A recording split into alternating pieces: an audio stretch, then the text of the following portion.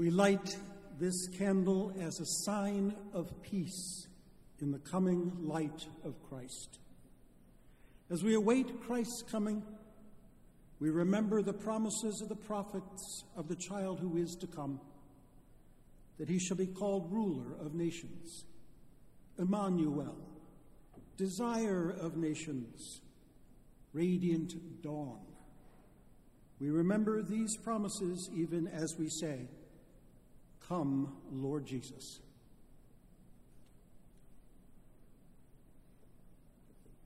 As we see these candles lit, we anticipate the coming of the Christ child, whose light we celebrate even now. As we see the light of these candles, we wait with anticipation for the one who has come and who is yet to come. We remember Christ's promise that he will come again, even as we say, "Come, Lord Jesus."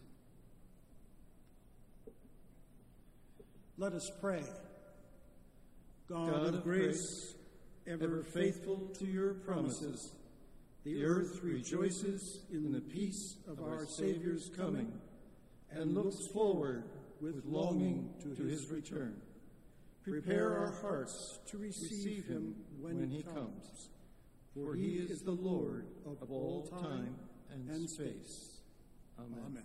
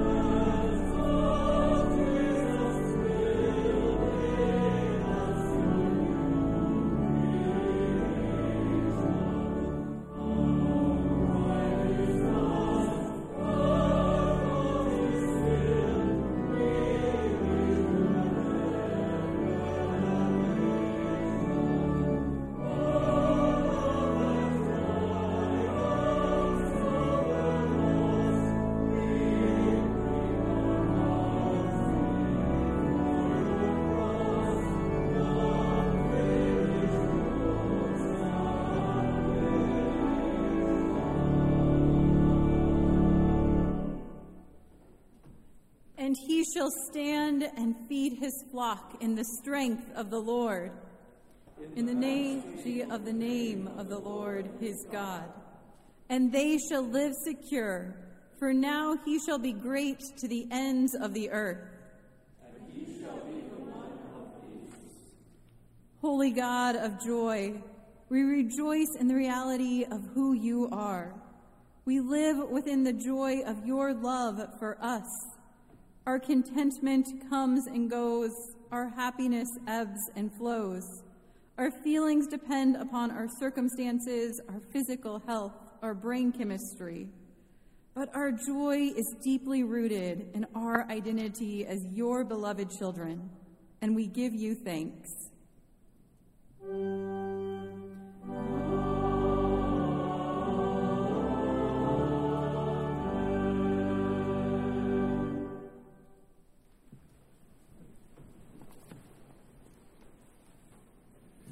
Grace and peace to you, and welcome to the First Presbyterian Church in Philadelphia, both those of you gathered here in the sanctuary and those worshiping in other places. We are glad and grateful to gather in the house of the Lord in the name of the Lord. And because that is the way that we have gathered in Christ's name, it means that our word of welcome is one that is deep and wide. There are no qualifying adjectives attached whatsoever. All are welcome in God's house. And so that way we greet one another. Due to the ongoing Omicron variant and the lack of knowledge about it, we are not doing fellowship hour at this time. We're not serving food. You're, of course, welcome to have whatever conversations you wish to have, but we will not go into Old Buttonwood for fellowship hour until we know a little bit more about Omicron and how to best protect the health of our members and guests here at First Church. I'd like to highlight a few things from the back of your bulletin, or also from the back of your hymn insert, which is basically to lay out a few things for our worship life for the week that is to come.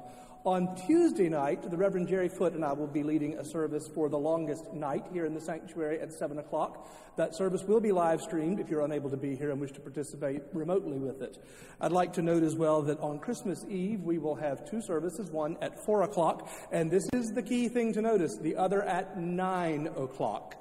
So 9 o'clock for our lessons and carols service here in the sanctuary, and 4 o'clock for our celebration service of worship, which, of course, is particularly designed to be accommodating for people with small children.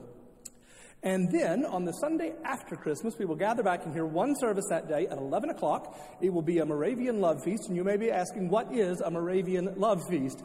It is a traditional and historic liturgy that includes the singing of hymns. In our case, this will be Christmas carols on the Sunday after Christmas, and an agape meal, which is simply a meal that draws us together in Christian fellowship. It's not much of a meal, by the way. The Moravians in the past would have used a sweet bun and perhaps even beer. We will be serving you a cookie. But we will represent the agape meal in that way, and it is an opportunity for us to gather together in this sanctuary and sing our Christmas carols on the Sunday after Christmas in a way that honors an ancient liturgy.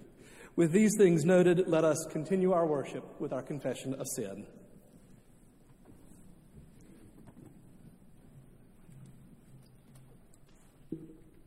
In the world and in this season, there are many claims on our lives.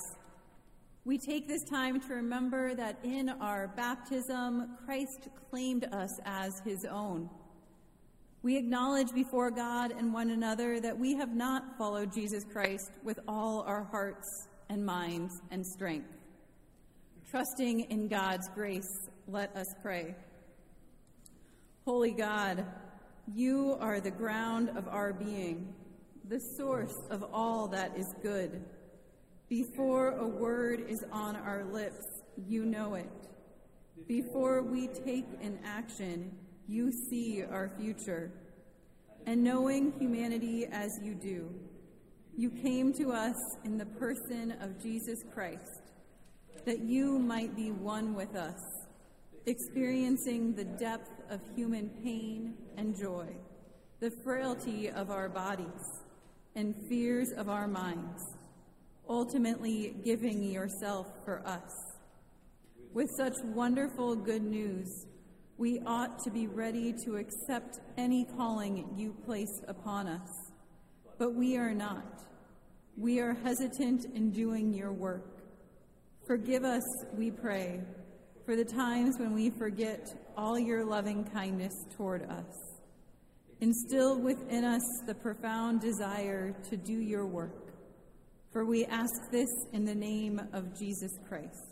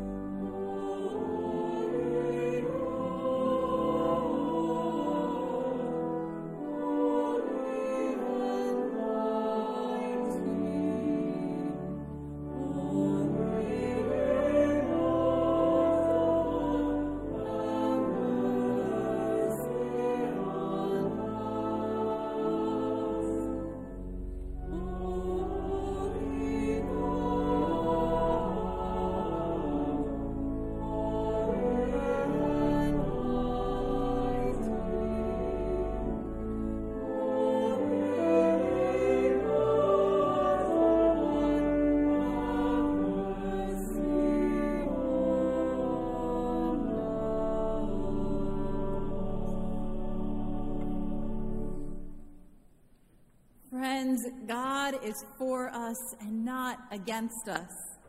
For that very reason, God sent the Son into the world, not to condemn the world, but that the world might be saved through him. Believe the promise of the gospel. In Jesus Christ, we are forgiven.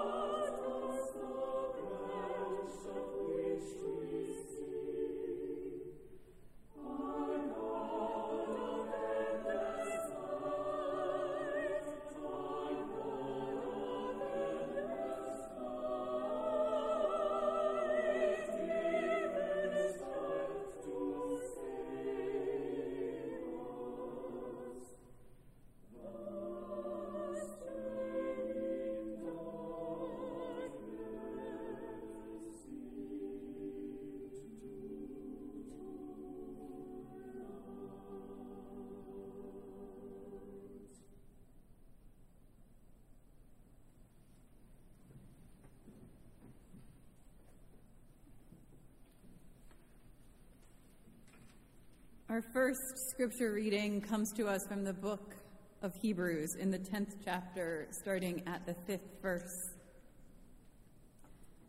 Consequently, when Christ came into the world, he said, Sacrifices and offerings you have not desired, but a body you have prepared for me.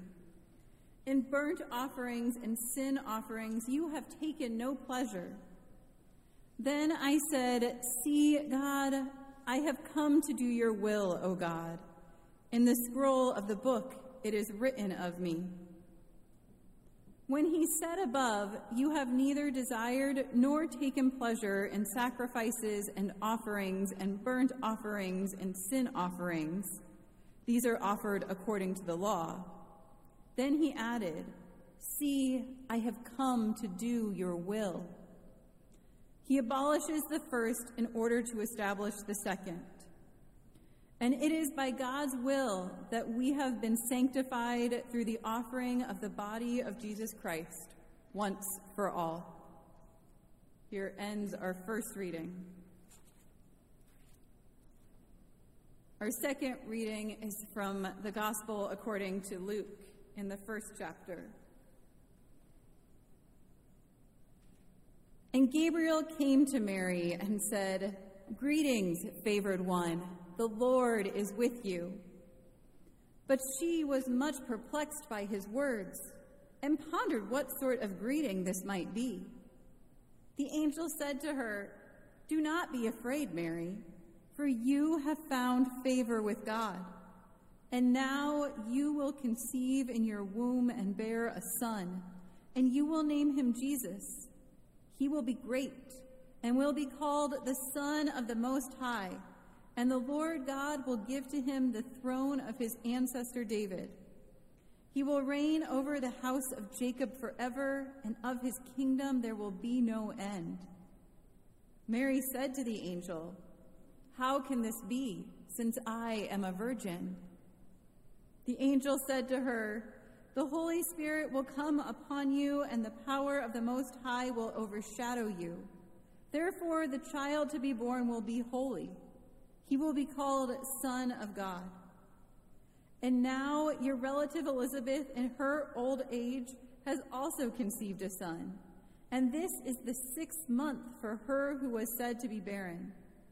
For nothing will be impossible with God." Then Mary said, "Here am I, the servant of the Lord. Let it be with me according to your word." Then the angel departed from her. Here ends our second reading.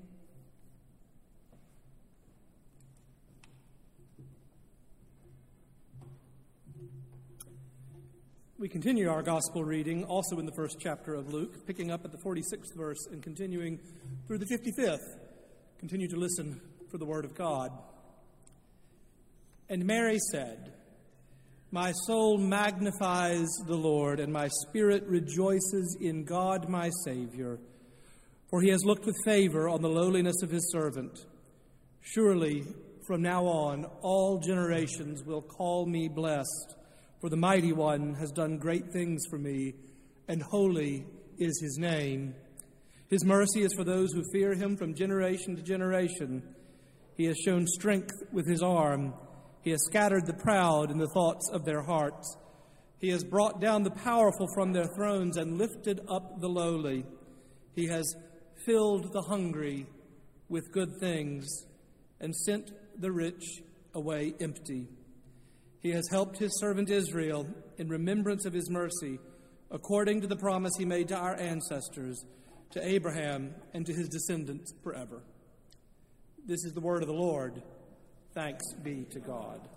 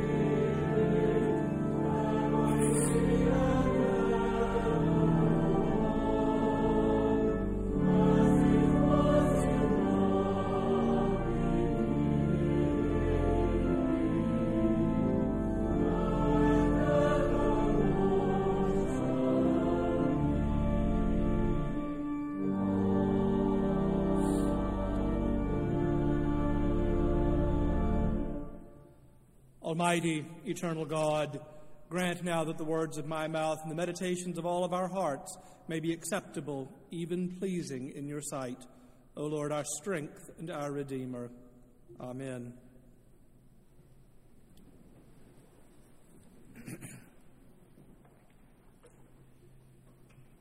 It is plenty easy to ignore a calling if you want to. The late Fred Craddock once told a story about a young woman who became a nun. She broke up with her fiancé in order to pursue her calling. He tells the story that years later she ran in to the man she had nearly married on the subway in New York City. She told a friend, "It was as if it happened all over again. I went home and cried for a day."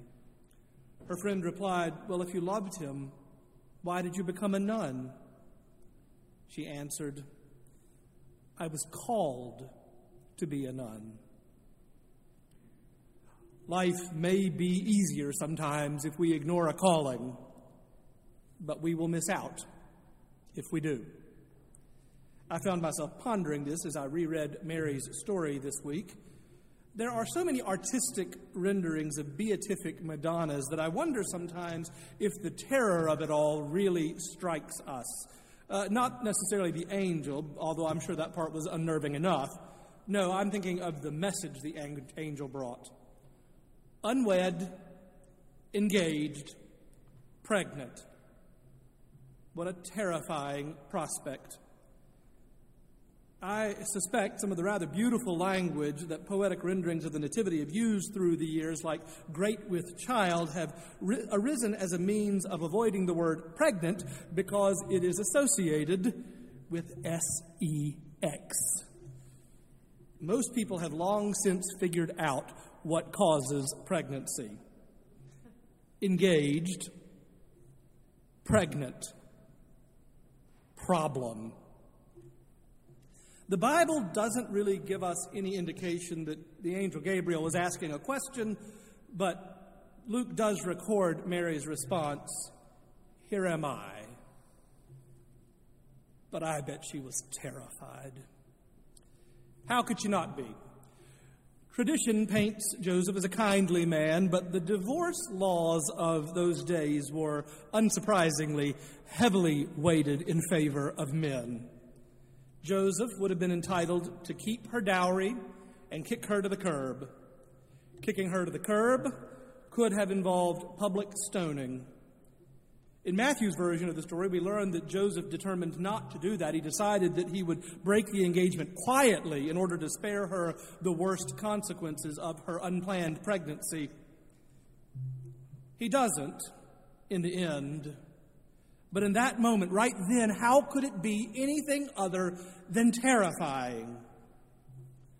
The Bible says Mary set out in haste for the hill country. Of course she did, like so many young women who have been sent off to visit an elderly relative for a few months before they started to show. But she's not just leaving town in order to save her reputation. She is leaving town to save her skin. Any way you see it, it wasn't easy. I love what Tish Harrison Warren wrote in the New York Times last Sunday. Mary was called by God, and her life reminds me that the vocations that God calls us to inevitably involve both joy and pain. Love and loss are a double helix on this side of heaven.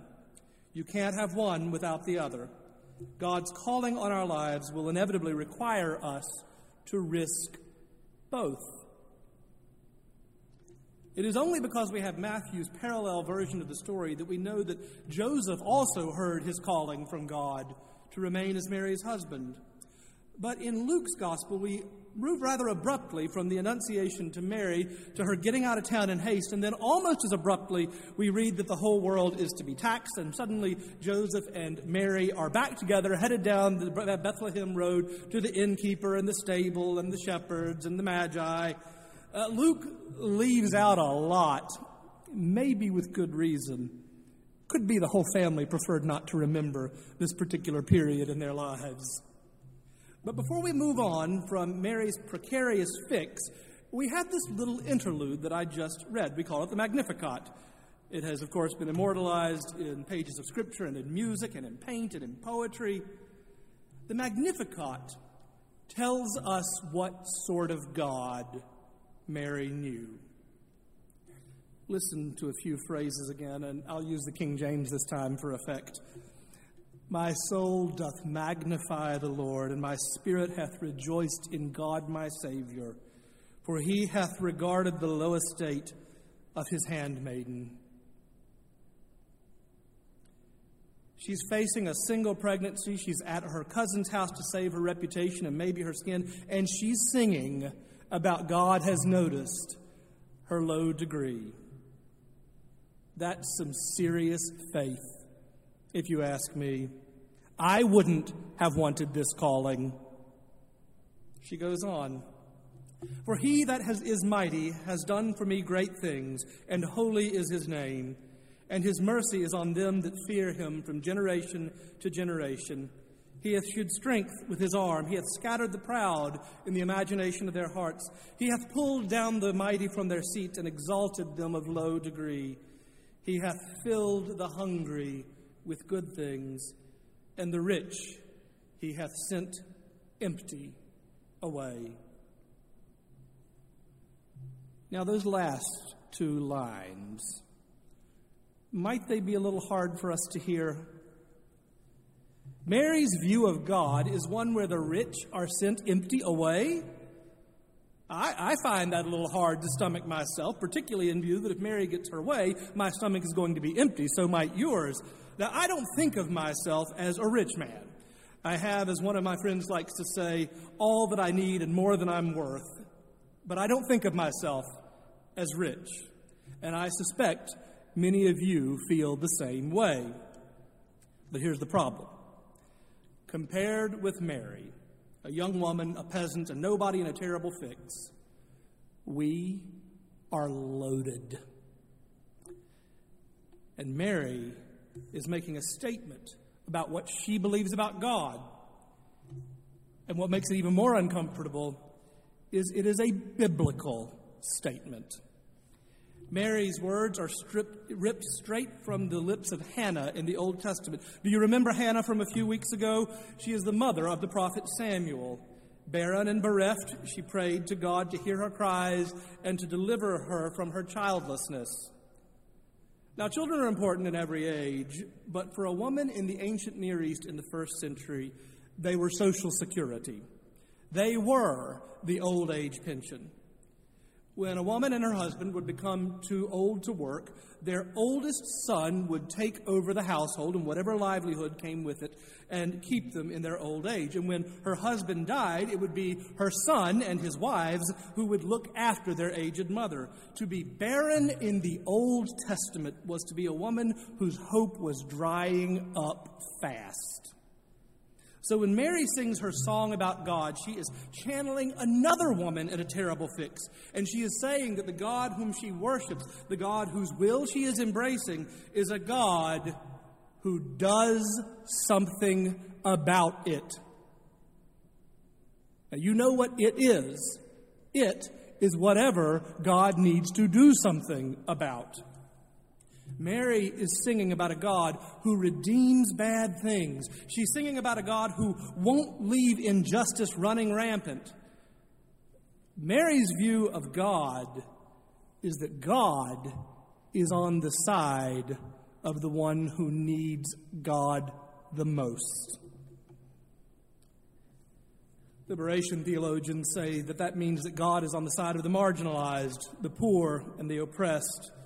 And they summarize it this way, that God exercises a preferential option for the poor. Now, what does that mean? Well, it doesn't mean that God likes the poor more. It doesn't mean that God loves the rich less. It does mean that God's redemptive activity is aimed where it is most needed. Folks will struggle with this if they see God's love as a zero-sum game, or like a piece of pie. The pie, if you take out one piece, it means there's one less for everybody else. Thinking that for God to lavish love where it is needed most, it has to come from someone else. But that's not who God is. It's not a zero-sum guy. There's not even a pie. God has enough love to do what God wants to do with God's love. I'm very fond of the way I once heard Dr. James Forbes put it in a sermon. I'm going to paraphrase him now. But he said, suppose you're a parent. You have 2 children. One of them is bright, successful, self-assured. She is most likely to succeed. And then your second child struggles terribly. He's bullied, he's mistreated. Folks walk away from him. What parent, Forbes concluded, wouldn't channel all of her energy into making that child's life better? He concludes, I like to think of a great big mama God up there loving us all, but putting that love where it is absolutely most needed. I think maybe that's the God Mary knew. So she leaned back on her faith, back on the songs of her ancestors, and pulled this prayer out of the lips of another woman to praise the God she knew. It's a prayer with a biblical base. And any way you cut it, God is agitating on the side of those who need God the most. Throughout the Old Testament, they're identified this way: widows, orphans, outsiders, aliens in a strange land. Basically, anybody who can't help themselves. And when Jesus shows up, where does he spend his time? But with the sinners and the suspect. If you think back across the Bible and remember all the times God gets angry with the ancient Israelites, there are a handful of infractions that crop up. Early on in their history, it's idolatry. God is always getting mad at the Israelites for their idolatry. But the later we get in the Old Testament, the writings, the closer we come to the time of Christ, it seems the more that God is angry at the people of Israel for forgetting the poor in their midst, for running roughshod over those least able to defend themselves. So Mary's song shows us the sort of God that we know, a God who is deeply concerned for those of low estate. And we don't have to be, but we can't claim to be on God's side if we aren't. It's that simple. The Bible says so. God has clearly stated where God's sympathies lie.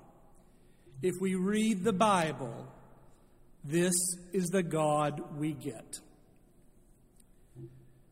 There's a lot of talk these days about how best to help the poor.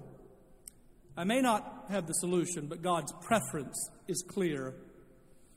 It reminds me of a classic moment between then Secretary of State Henry Kissinger and the Reverend William Sloane Coffin. The discussion was undoubtedly something political, and they were generally on opposite sides of the aisle, but they were dear friends.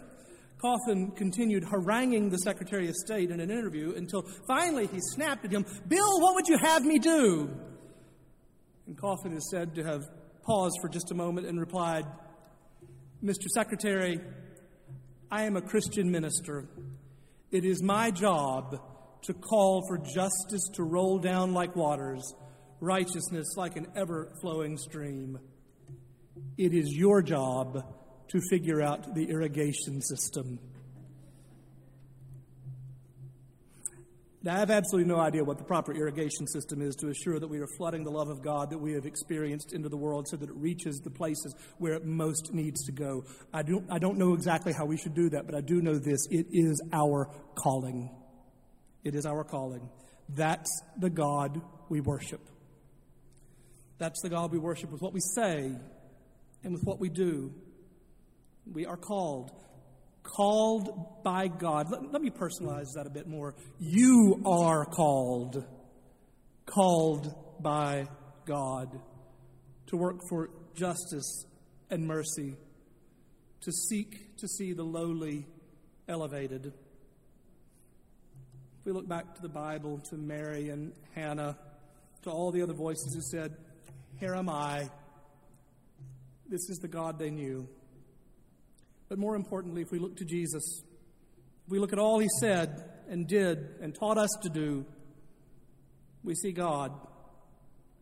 If we look to Jesus, who acknowledged that the poor will always be with us, we see God. We see God's answer to the pain and brokenness of the world.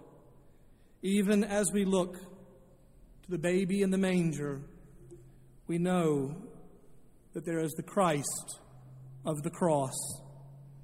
And it is on that cross that God says to us, "Here am I."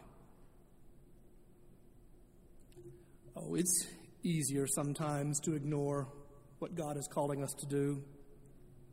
But the thing about a calling is it doesn't just go away.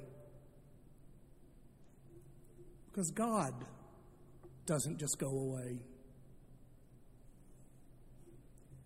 In the name of the Father, and of the Son, and of the Holy Ghost. Amen.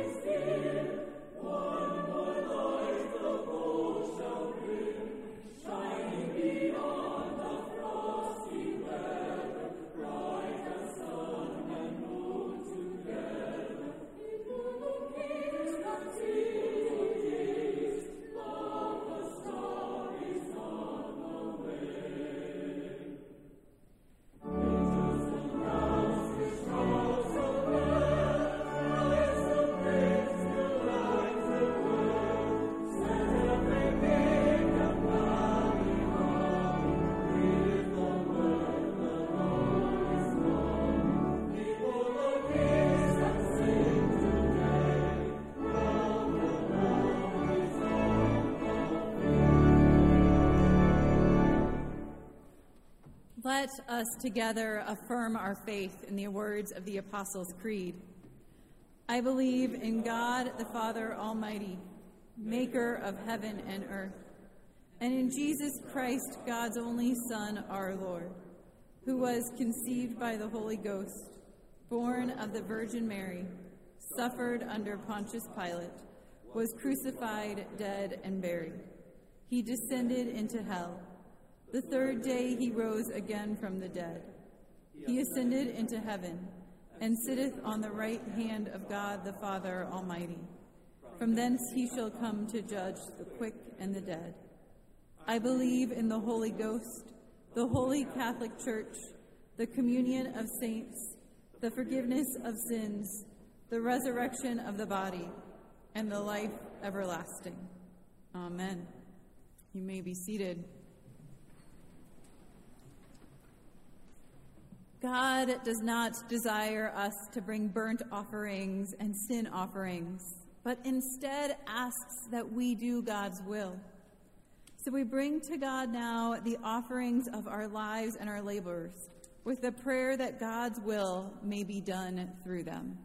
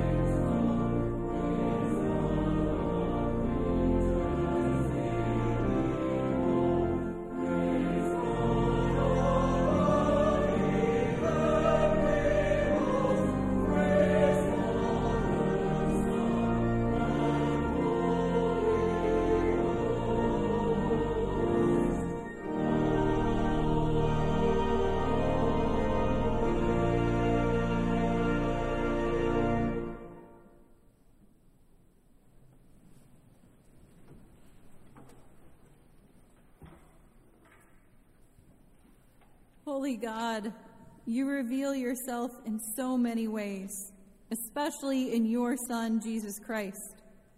We gather up the prayers of this community for the church, the world, and all in need, confident that you know our deepest thoughts and will refresh our spirits. We pray in the name of the one who transforms principalities and powers and renews the heavens and the earth, Christ our Savior.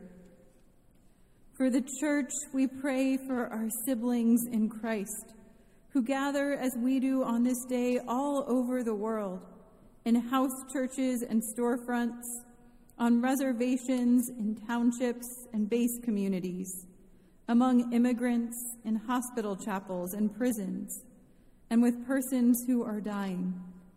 Wherever the church is found on frontiers of mission and service, empower its witness to strengthen and stretch the vision of your people.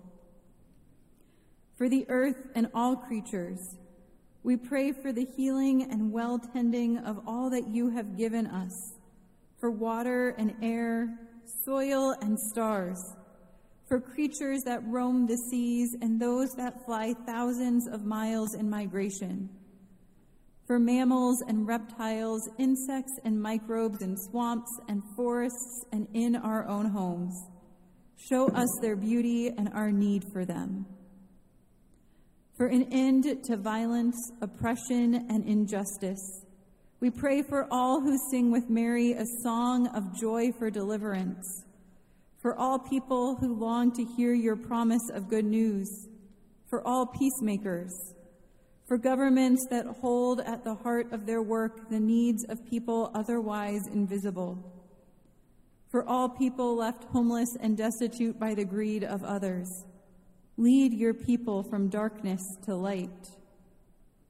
For Mary and Joseph in every land, we pray for all people who face the enormous vocation of raising children, for biological parents and adopting parents, for grandparents, aunts, uncles, cousins, and friends, for children who long for a parent's or guardian's love and care, for children who will be born today, and especially for those born into hunger and insecurity. Let the light of your desire for our well-being shine through all children. For those we hold dear and those who have asked for our prayers, we pray for everyone who is in any need today, for the lonely, for all people who are anxious at this time of year, for our elders in the nursing home, for people who cannot find work, and for those whose work is not life-giving for them. For our own lives, we pray that Mary's song of joy and Joseph's loyalty will be magnified in us. Fill us with the breath of Advent. Stir us to extend ourselves beyond what we thought possible. Show us that, like Mary, we need not fear. We remember with thanksgiving the faithful who have gone before us. As your light shines on us through them, guide us to enlighten others. With the whole church we cry, let it be, trusting in your word, and praying these words along with the words that your Son taught us.